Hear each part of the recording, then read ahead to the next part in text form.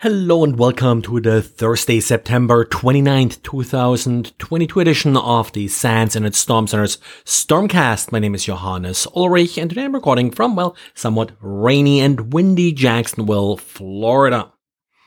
Usually when we talk about miscreants distributing a malware or attacking systems, we often talk about compromised systems, servers that are used to host malware or serve as an attack platform, or in some cases just a proxy.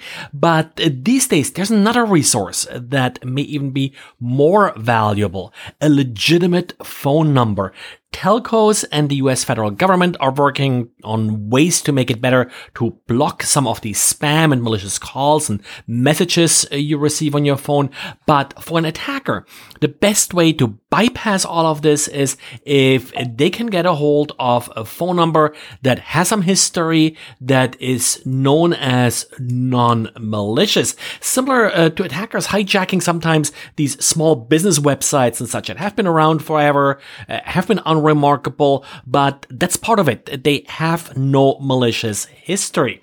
So in the last year or so, we have documented a number of ways how attackers acquire access to phone numbers. For example, looking for environment variables that hold credentials to services like Twilio, for example, or sometimes just brute forcing credentials for a voice over IP PBX.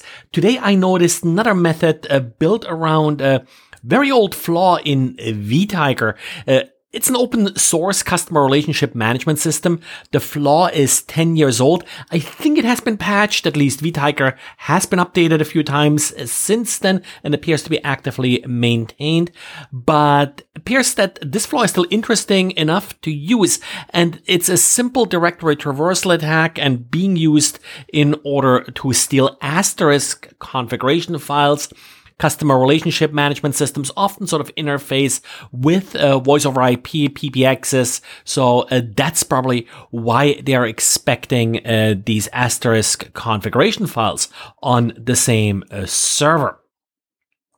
And talking about phone systems and the abuse of them, the IRS published a news release today warning taxpayers of a significant increase in texting scams, so smishing it's sometimes called. The IRS said that if you find any of these messages, if you're the target of any of them, report them to phishing@irs.gov. Also, the IRS is not using email or SMS to contact taxpayers about any outstanding tax issues.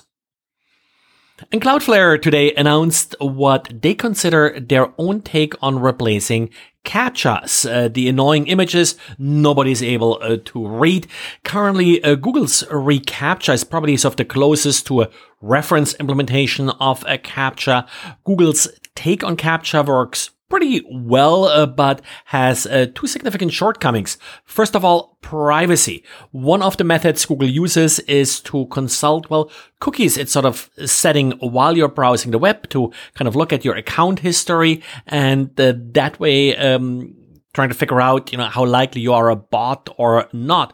Secondly, if you don't pass off that initial scan, and that's basically what happens when you click the I'm not a robot button, then you're presented with some kind of riddle, some image that you have to solve, some chimneys you have to find or whatever, to distinguish yourself from the machine. Sadly, sometimes you're not really human enough, so you'll fail this, and then you have to do it again. Cloudflare calls its implementation Turnstile. It's available to anybody. You don't even have to be a Cloudflare customer, and you don't have to send your traffic through Cloudflare. It's just a JavaScript that you install on your webpage, just like you would basically reCAPTCHA. And then that JavaScript instructs the browser to send a challenge to Cloudflare. The challenge will be changing, and that's probably sort of one of the ways how Cloudflare is sort of trying to outrun some of the attackers here by varying the JavaScript challenge being presented to the browser.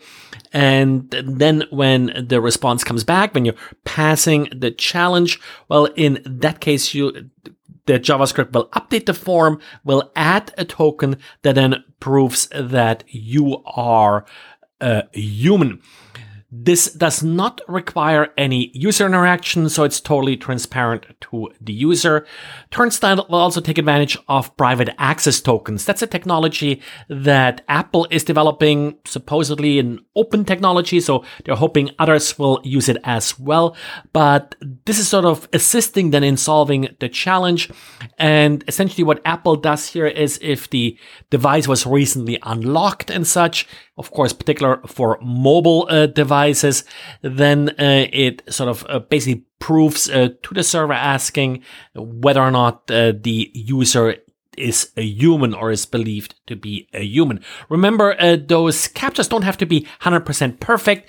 They're usually meant to just make attacks more difficult, make them slower, or also sort of to reduce things like spam. In patches, we got an update from Cisco fixing a flaw allowing bypassing of layer 2 network security controls like VLANs. This same issue also affects Juniper and Arista. So make sure that you update your products here. It's sort of one of those fundamental things that you may be relying on in securing and segmenting your network.